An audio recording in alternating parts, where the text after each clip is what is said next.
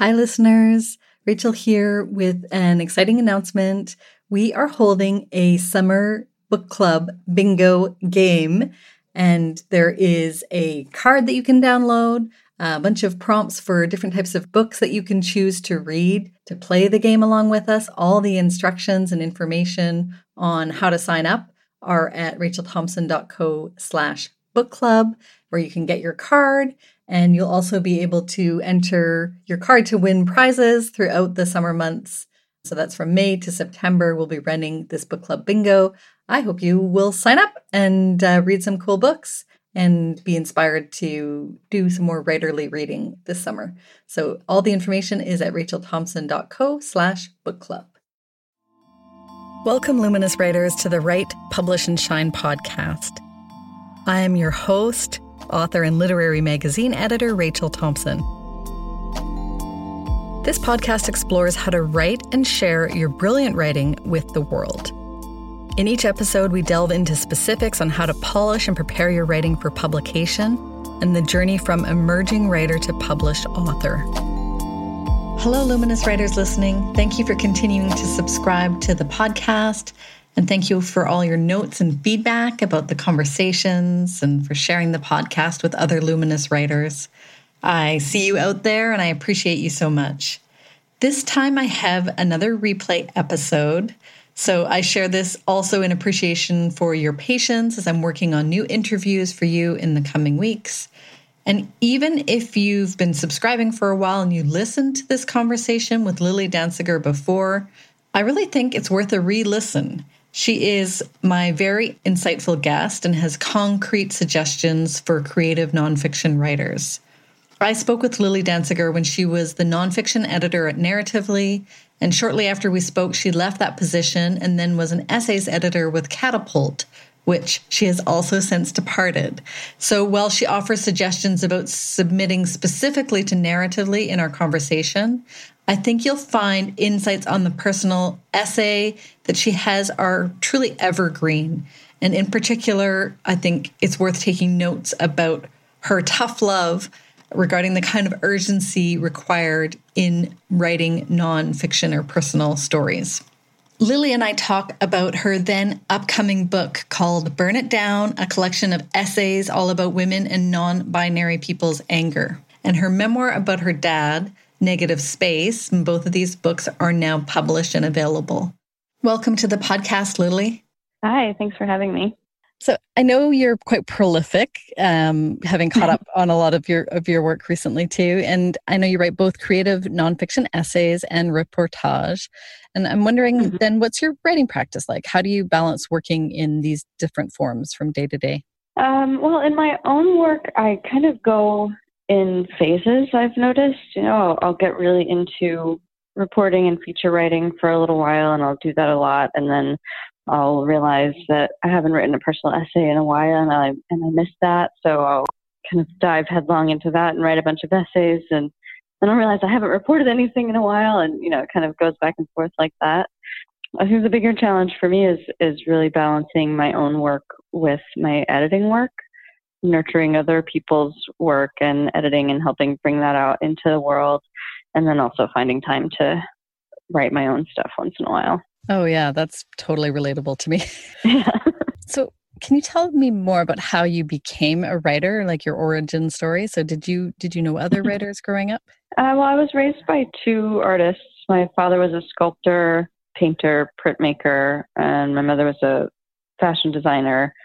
So I grew up around creative people and the creative process and art making of various kinds, not specifically other writers, but that just kind of came to me starting very young. I wrote a lot of poetry actually as a very young child, which I now don't do at all, but that was my entry was, bad, weird kid poems. And that turned into, I was a big diarist as a teenager, and I really loved Anais Nin. So journaling kind of transformed into personal essay and memoir. And then I studied journalism in school, so the two kind of came together there. Nice. So, yeah, I love that. Kid poetry was sort of your gateway into writing. Mm-hmm. None of it was any good, but still a starting point. So I know you mentioned your father, and I've read that you said on working on a memoir about your father's visual art and his struggle with and ultimate loss to addiction, you've said it was only in reflecting so deeply on the good and bad of his life that I was able to see him and myself clearly.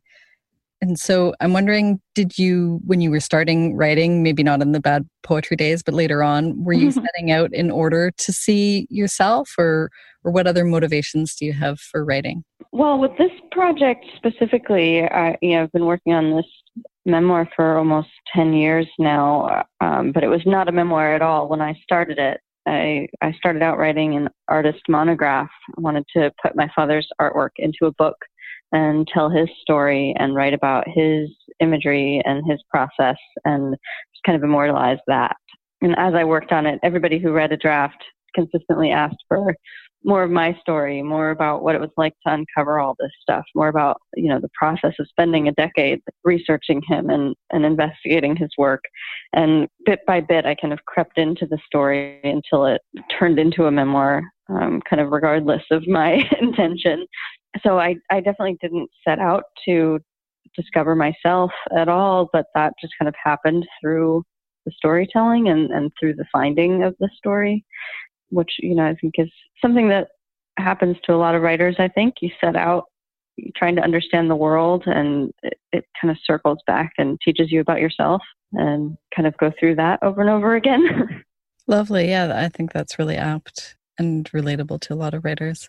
I mean, speaking of personal narratives and that kind of self-discovery that happens a lot in writing, in your essay, Personal Narratives in the Trump Era, which I'm going to link in the show notes, you identify one of the greatest challenges of the times right now is the effort to fight off emotional fatigue, and talk about the need for this kind of personal narrative tied to the travesties that are happening in our own era as well. And I like how you use the diary of Anne Frank as an example. And there isn't a specific question in this, but it's more just a thank you for writing that and such insight and care. And I really urge any writers who draw from their own lives to read it.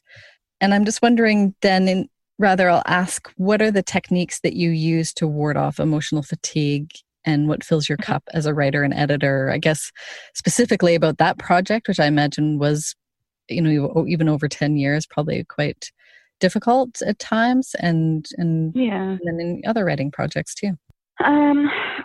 Really, even the emotionally challenging and exhausting and draining material that I sometimes write about, writing really does kind of help me fight off that fatigue, because it's a direction, it's somewhere to put all of those emotions and that exhaustion, and it's creating something out of it and not just kind of sinking into it and feeling despondent. I think being alive right now, it's very tempting to just give in to apathy and to disengage and decide nothing matters and we're all screwed, so whatever. And I think for me, writing is a good way to avoid that, and gives me something to hold on to and work toward, and remember that there are other people out there who are feeling what I'm feeling, and that words are a way we can connect to each other and keep each other going and give each other the fuel that we need. So by attempting to provide that for other people, it gives me a feeling of, something that needs to be done, something that I can do other than just throw my hands up in despair. So that's kind of been the biggest thing for me. You have so much to teach, really, even about writing, just from reading that article and other pieces that you've written and what you're saying now. And I know you also do formally teach writing. And I'm wondering about your experience with writing mentors, and if you have an experience with yourself as you were mentored yourself, or with mentoring other writers, and how do you see mentoring happening within your writing community? Yeah. I don't have the traditional idea that you think of as one mentor who you stick with for a lifetime and they're your one person that you always go back to. I experience it in more of a communal sense, where I feel like there are lots of people that I look to for guidance, reassurance, inspiration. And, I try to pass that forward to many people as well. I've actually been, of course, there's infighting and there's drama and there are issues within the literary community, but I found the writers that I know to be really mostly generous and wonderful people who want to help each other, and people who are farther along in their careers than I am are always gracious and encouraging and happy to tell me that, whatever frustration I'm currently in the middle of, even if it doesn't go away, you get through it. And so I try to provide that reassurance where I can to people who are just starting out. And I think that's a really important part of it. Why would we each have to reinvent the wheel when we can help each other out? So I see mentoring, in my experience at least, to be less of the kind of traditional one-to-one and more of a practice and attitude and general way of relating with the literary community. What's been the most rewarding part for you of editing, and how has editing informed your own writing?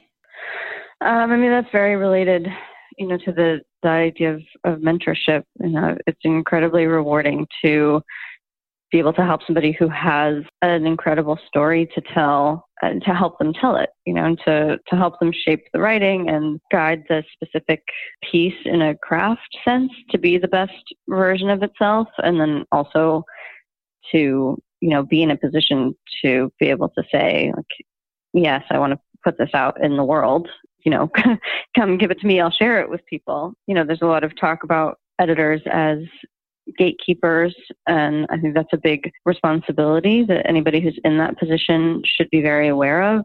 That editors do have a lot of power in deciding whose voices get to be heard, whose stories get to be told.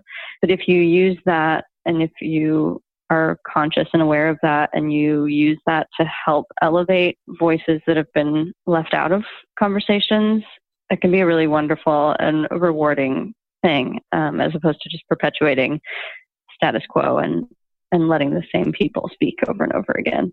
And just to answer the second part of your question, as for how it's affected my own writing, editing has definitely made me a better writer, because, in editing, I find myself giving the same feedback a lot. There are just certain things that I guess it's hard to see in your own work, and that an editor needs to come in for. A lot of things like often saying this should be a scene, you're telling me a lot of story, but I'm not really seeing it. Bring me into the story and show me. Things about like how much context and background you need, like reminders that, somebody reading this story doesn't know the rest of your story. They don't know your whole life. They haven't, been there with you. So you need to explain certain context of why something meant so much to you or affected you so deeply or whatever. And so making those same comments on so many other people's writing over and over again eventually trained me to notice when I'm doing those same things, when I'm telling a lot of story but not showing it, or when I'm presuming foreknowledge in a reader that might not be there. Of course, I still need an editor. Everybody needs an editor. Mm-hmm. And that doesn't mean that I can always see that in my own writing, but it's definitely given me a little more perspective on, the usual pitfalls and when I'm stepping into them than I had before I was editing. Yeah, I see that so much in my own writing too, where you just start noticing things that you yourself do. I want to go back to the big responsibility as gatekeepers that you were talking about, which I think is a really important thing to identify and be aware of, and then take action around. And I'm just wondering what's happening narratively, if we can sort of shift to the journal itself, and what's happening there to elevate writers left out of the conversation. I always try and think when I get a story about, we're always looking, like everybody is, for the fresh angle, the new story, something surprising, something we haven't seen before.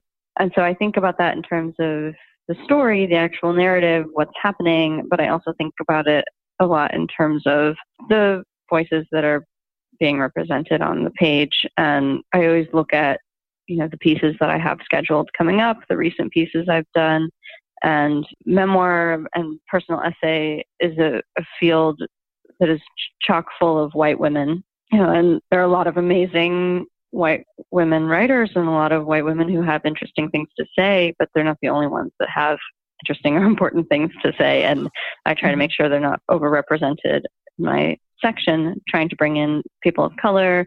I have a couple of really exciting pieces coming up by trans writers, try to include disabled writers, everybody who traditionally has not been able to tell their own stories, and another important thing that I think about a lot and want to do better at, something that a task I've kind of given myself, is to include all of those marginalized voices, but not exclusively to talk about the way that they're marginalized.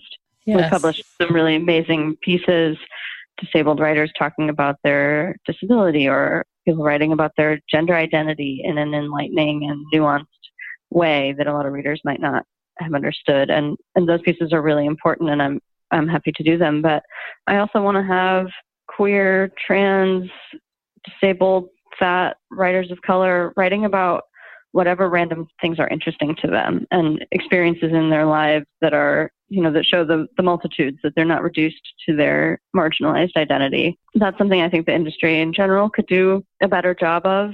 A lot of times we talk about diversity. So that means, okay, come in, find a writer, come in and be our Black writer, talk about Black issues.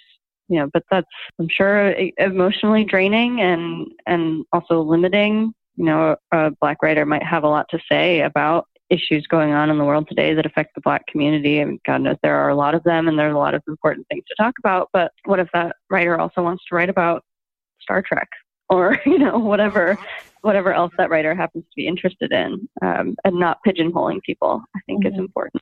Oh, I'm so glad to hear you say that. And I think that's something that we've been working on at Room on an ongoing level too, when we make special calls for contributors from different communities.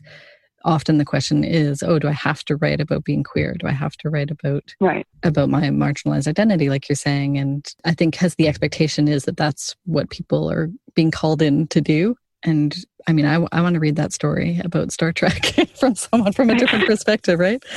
So I was talking a bit about Narratively, and I want to talk about how Narratively is a cross between the typical news site and a literary magazine, which is kind of neat because that's actually the intersection that your writing lives at too. I mean, you have said that that Narratively is not as focused on the news cycle as straight news publications, but you're also not as freeform as some literary magazines. So what ties the publication together, and what links these forms into the cohesive whole? So we do personal essay and reported pieces. We've been doing a category, we call it hidden history recently. So it's historical research pieces. And so those might all seem very disparate, but they're definitely tied together in a particular voice and approach to storytelling. We really focus on narrative, as you might guess from our name. We really try and create a vivid, engaging story that people can take a break from the bombardment of news and tweets and, bite-sized things, and really sit and settle in and be engrossed in a story in a world that they don't otherwise have access to. We think of our reader as a curious reader who wants to go somewhere that they don't go in their own life, whether that's, reported stories about insular, strange subculture and getting into the nuance of the characters and motivations within that subculture, or, a personal essay about someone whose life looks very different than yours. So I think that's what ties them all together, really. Nice. And so for people who are contributing, like sending submissions to Narratively, what is the current /acceptance rate? It fluctuates. I would estimate it's about 5%, pretty low, but that includes everything, including random, way off the mark submissions from people who are clearly just blasting out their piece to everywhere and have never even looked at our homepage. I would say the submission rate for pieces from people who have actually done their homework, looked at Narratively, understand what we're looking for, and send us something that at least kind of generally makes sense for us would be much higher. And yeah, it's true. The number is kind of deceptive because our number is about the same at Room 2, and that includes the cisgendered men who submit to us, even though that's not who we're publishing. Yeah, that it's definitely skewed by people who just submit blindly. And, we get fiction submissions, which, we have never published fiction and have no plans to.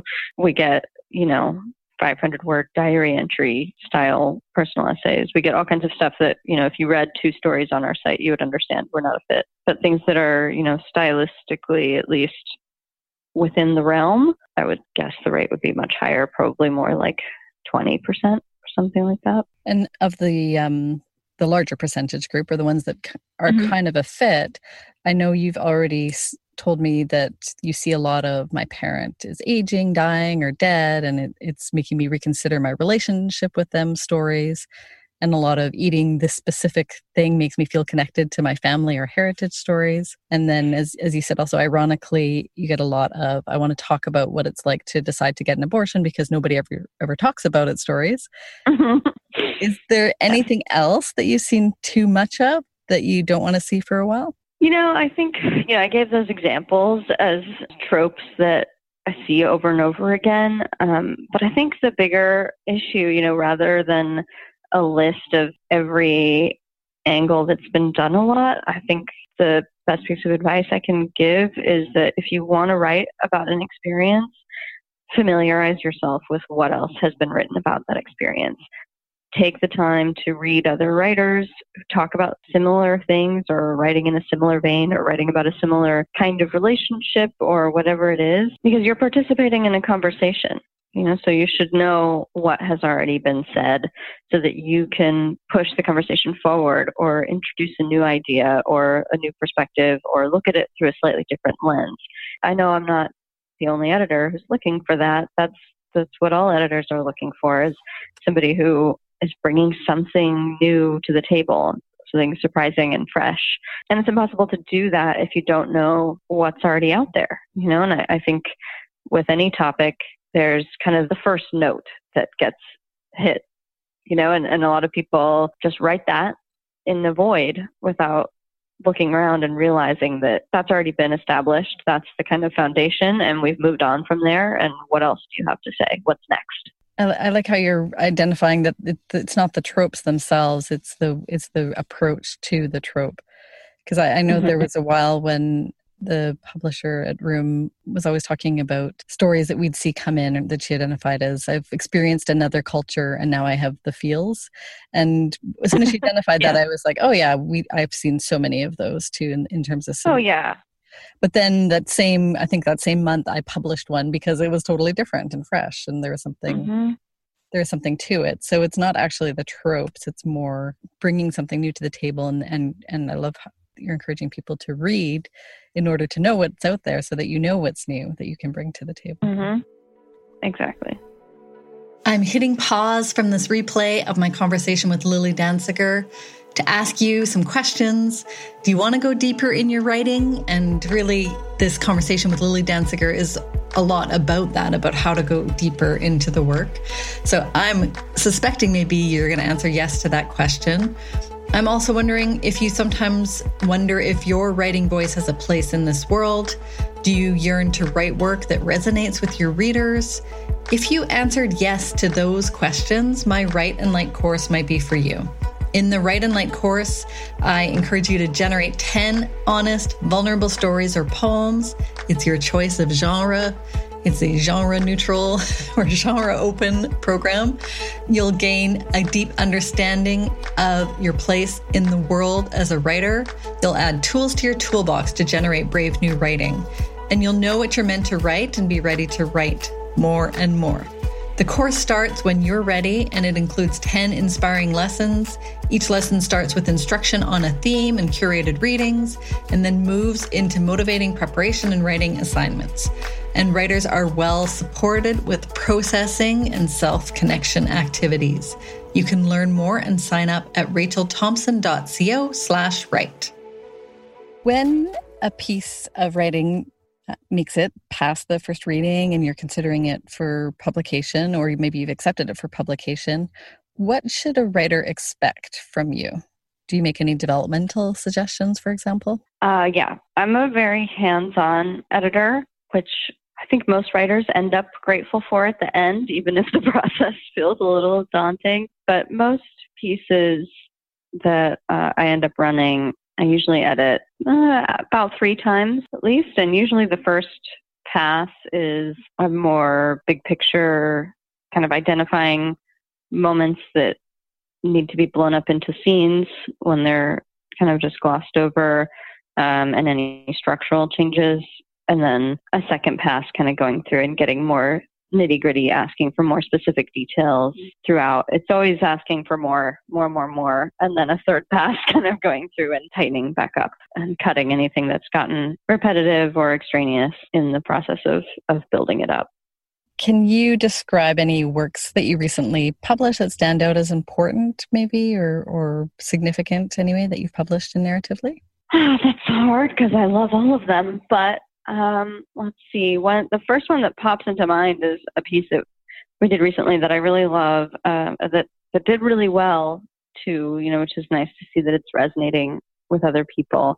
Published a piece called The Secret Life of an Autistic Stripper. And, sex sells. People love stories about sex, but I personally love doing more nuanced stories about sex work, and also more, nuanced, realistic stories about different ways of looking at the world, different ways of seeing the world, disability, developmental disorders, etc. So, this piece was interesting because it wasn't what you would expect from a story about a stripper, and it also wasn't what you would expect from a story about being autistic. But it was the intersection of the two that made it really special and unique, and kind of was able to illuminate both aspects in a new way. I think that's always a good way to go about finding a new way into a story, is where it butts up against something else. That piece, I think, was a great example of that. I'll link to that one in the show notes. That sounds fascinating. And what kind of writing are you eager to read in submissions that you haven't had come in yet?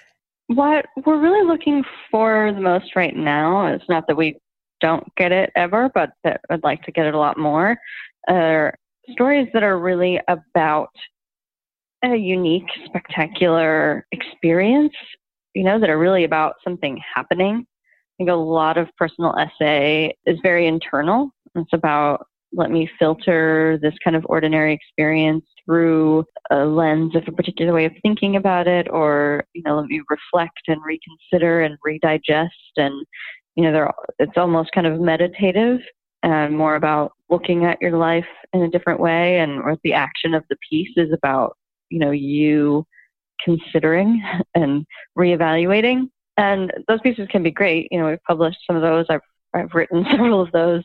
There's plenty of value to that, but we're focused more right now on stories where the action is external, where it's really about the experience that only you have had. I think a lot of the reason that there are so many of those contemplative kind of reconsidering essays out there is because one person can write an infinite number of those, whereas the stories that are about a truly extraordinary experience, most people only have 1 or 2 of those.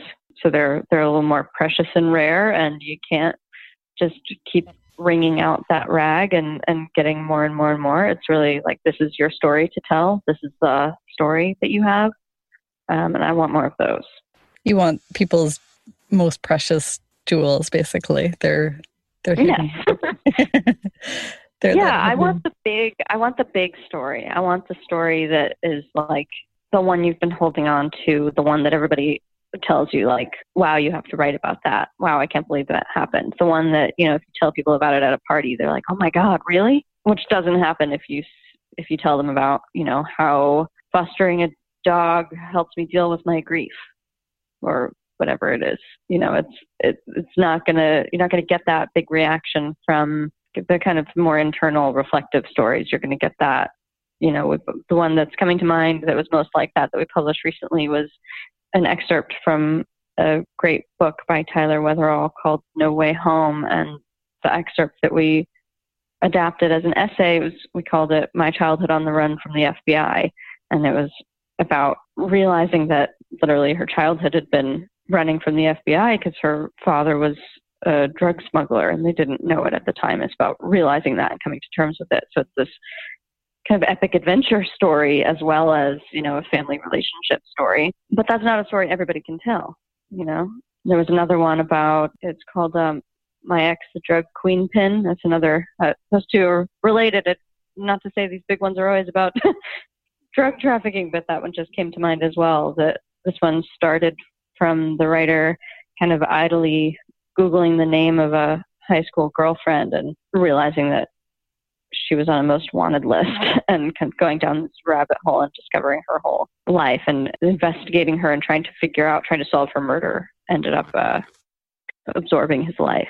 That's an epic story about actually doing something. You can't write that story. It's like sitting in your living room and thinking about your life, right? It's about going out and living. But one aspect of that story that I think is interesting, because I guess the question that I hear from writers a lot too is feeling sometimes, fortunately for them, I think that their lives haven't been that exciting or wild. But in this case, it's a case where it's actually not really his story until he engaged into, my ex, the drug queen. I'm gonna go down this rabbit hole. So I'm glad you raised that point, actually, because maybe that one's not the best example because it gets into murky territory where, he managed to pull it off and it became about him investigating. It became his story that was sparked by her story. But, to circle back to what I don't want to see ever again, tropes of, my life intersected with the life of someone very interesting, or my life intersected with someone else's tragedy. Let me tell you about how that impacted me and how that made me feel. And that I don't want. I don't want submissions about, I lived next door to a couple where there was, severe domestic violence and I could hear them through the walls, and let me tell you about how that made me feel sad and uncomfortable. I don't want essays about, your experience of someone else's tragedy. And so the drug queen pin story is an exception to that rule, because there are always exceptions to these rules, right? And this was one where he took what could have been very voyeuristic and exploitative story, but he made it work because it wasn't just, I knew this girl and then this happened to her. Isn't that crazy? He really went in and took it upon himself to figure out what happened to her when nobody else was, and when she was killed, and then that was it, and that was the end of it. And he kind of took on the investigator role of trying to figure out what happened. It's like the challenge of writers who are writing memoir to dig up these stories that are from their own experience. And anyway, I just appreciate that example because it's a great example of the case where exactly it's exception to the rule, where it's appropriate because he's dug so deeply into it himself. Yeah. And, I hear a lot of writers say, like, oh, my life isn't interesting. I don't have anything to write about, when that's not true. And they have lots of stories. They just haven't yet developed the lens to look at them and see the maybe quieter but still very rich and compelling stories. But also, I feel like maybe this is a taboo thing to say, but sometimes it's true. Maybe sometimes you don't have enough stories and you have to go and live to write them, and I think the idea that everybody can and should write memoir is incorrect. And I think it leads to a lot of kind of forced or superficial writing. And it led to, the personal essay industrial complex of tons and tons and tons of kind of superficial, fluffy, exploitative pieces where writers, especially young women, were kind of put on the spot to mine their lives for anything juicy or vulnerable or whatever, because they're searching to have something interesting to say. But if you don't have a story that you feel compelled to tell, and there isn't this like burning lava pit in the center of your life that needs to explode out in essay or book form, then write something else. Write fiction. Yeah, write fiction, write journalism. You can still be a writer. Not everybody has to have a personal story. And if you haven't you don't have those stories in your life that need to be told, and I think more importantly that need to be read, then maybe that instinct is true. I love the tough love aspect of that. That's great. And I also had never heard the personal essay industrial complex, but that's very apt. I guess on the flip side of that, though, there are people who do have these stories that need unlocking with inside them, right? And maybe they haven't seen themselves, like you're saying, there's a lot of white women that kind of dominate the memoir genre, and so maybe they don't fit into that category, and so maybe don't see themselves. So what stories do you think are missing from the personal essays that have been published in Narratively or elsewhere? It's hard to identify specific stories that aren't there. It's like if I see them, then I'll know that they've been missing. But if I knew that they were missing, I would be out searching for them. I don't know specifically like a story. I want a story from X kind of person living in X kind of place, living through X kind of experience. But I think it's more that if you're reading lots of personal essay and you haven't seen your story yet, then that means it's needed. That doesn't mean it doesn't belong and it's not good enough and whatever, all of those self-doubt thoughts. It means the opposite. It means that it is needed. If it's missing, then we want it. Going back to the personal essay industrial complex, and that makes me think a lot about editorial responsibility too, right? So having people mind their deepest scars, but maybe not being emotionally ready to write about that. I'm wondering, I guess, as both a writer and an editor, how do you navigate that particular minefield? As a writer, I plan ahead. I have essays and books that I intend to write about experiences that I know I'm not quite ready to talk about yet, whether I'm not emotionally ready or whether my thinking on them isn't fully developed yet. And I keep notebooks. I track the development of those ideas. I write what I feel ready to write, and I collect material so that when I'm ready, I can write something amazing. And that's a practice that I learned from falling into it happened to me trap earlier in my career and writing kind of short, pithy essays that could have been bigger, deeper, more important pieces if I'd given them the time to germinate and given myself the time to grow and understand more fully how I feel about those experiences. So that, that's how I handle it in my own life. As an editor, as I said, I'm very hands-on and do a lot of developmental work, and I push writers pretty hard to really dig into the core of a piece and to make those bigger, deeper, more important pieces rather than staying on the surface and putting out something superficial that doesn't fully do justice to the experience they're writing about. So that works out one of two ways. Either I help the writer develop something real and meaningful that they can be proud of and that does show that emotional and craft work, or they realize through that experience that they're not ready. And I've had writers before, partway through the editing process say, like, this is more than I thought it was going to be. I'm realizing I'm not really ready to go there. I don't have the answers yet for your questions, or I'm not comfortable publishing the answers to those questions, even if I do have them. And I always respect that and say, okay, thank you for being aware of that. I'll respect that. And I leave the door open. If in a year you want to revisit this and you do feel ready, I'll be here. That's just lovely. So can you tell me what's next for you, Lilly, in your writing, in your editorial life? Well, Burn It Down, this anthology is on the horizon. Drafts have started coming in, and reading them has been amazing, and editing them is really a cathartic joy. When I was first asked to edit an anthology about anger, I was like, yes, of course. How did you know? It's a topic I have a lot to say about, but I didn't realize how much of a balm it would be to read these essays and read all of these brilliant women and people writing about what makes them angry and putting their anger on the page after repressing it for so long.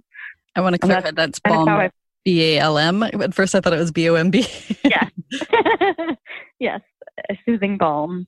And I've kind of started to think of it that way, as like this book is going to be a place for that anger to live, that anger that has not been allowed out in public and that has been pushed down and rationalized away and smoothed over and covered with a smile. And now it's going to have a home in this book. And I want it to really sizzle and just be alive with that anger and be a place for other angry people who haven't been able to express that, to connect with it. So I'm working on that now, and it's a pleasure. And I'm starting to think ahead already to spring 2019 and all of the fun, amazing events we can have to promote it, because it's an anthology, so there are so many different voices in it. So we can have readings and just get a bunch of creative, cool people together to talk about what we're pissed off about. It's going to be really fun. That sounds amazing. So how can people follow or connect with you? What's the best way for that? I spend way too much time on Twitter. So if anybody wants to know what I'm up to or what I'm thinking or what I'm reading or looking for or want to connect with me, that's a good place to do it. My Twitter handle is just at Lilly Dancyger, my full name. Yeah, that's the best place. And also on my website, lillydancyger.com, I set up a sign-up form where people can sign up to get an email when Burn It Down is available for pre-order. Just because as I'm talking about it to people, I'm getting a lot of really enthusiastic and excited response. Yes. And if anybody's excited about it and wants to be kept up to date, I have a form there. And I promise not to spam you. I'm going to send one email out when pre-order is available and one when there's an event schedule. Well, thank you for talking with me today and sharing all your Lit Mag love with us. Yeah, it was my pleasure. Thank you so much for having me. So that was my conversation with Lilly Dancyger. In my re-listening, I really appreciated how she sees mentoring as a communal experience, something I really believe in as well. And in the years since we spoke, I often come back to that phrase she used, the burning lava pit in the center of your life, the one that needs to explode out in essay or book form. And if that doesn't exist for you, her edict that maybe write something else. I've reflected on that a lot about my own writing and in the mentoring that I do with writers. And sometimes I think you also may have that burning lava pit in the center of your life, and you still don't need to write about it, or you can write about other things until you're ready to write about it. And Lilly herself said that she has essays and books that she intends to write about experiences that she knows she is not quite ready to talk about yet. And just yesterday, I spoke with a writer who is having fun writing fiction for the first time in forever and gleeful at how easy it was in comparison to writing about difficult things in memoir. If you're doing the hard work of writing from that lava pit, I hope the previous conversation was a bit of a balm, BALM, for you too. Sign up for my Write and Light course and generate 10 honest, vulnerable stories or poems, your choice. Gain a deep understanding of your place in the world as a writer and add tools to your toolbox to generate brave new writing. You can learn more and sign up at rachelthompson.co/write. The Write, Publish, and Shine podcast is brought to you by me, Rachel Thompson. You can learn more about the work I do to help writers write, publish, and shine at rachelthompson.co. When you're there, sign up for my writerly love letters, sent every week and filled with support for your writing practice. If this episode helped you think about your writing and submissions in a new way, I would love to hear all about it. I always love to hear all about it. I'm still on a social media hiatus, so email me hello@rachelthompson.co. And tell other luminous writers about this episode. You can do this by sending them to the podcast at rachelthompson.co/podcast or search for Write, Publish, and Shine wherever they get their podcasts. Thank you again for listening. I really encourage you to look at that lava pit in the center of your life or see if there is one there in terms of writing your creative nonfiction and personal stories. My guest spoke to me from the land of the Lenape, an offspring of the Algonquin civilization in so-called New York, and I am a guest in the South Sinai, Egypt, on lands historically and presently occupied by the El Tirabin Bedouin.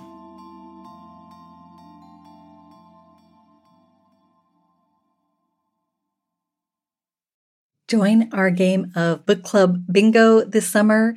Learn more and sign up at rachelthompson.co/bookclub.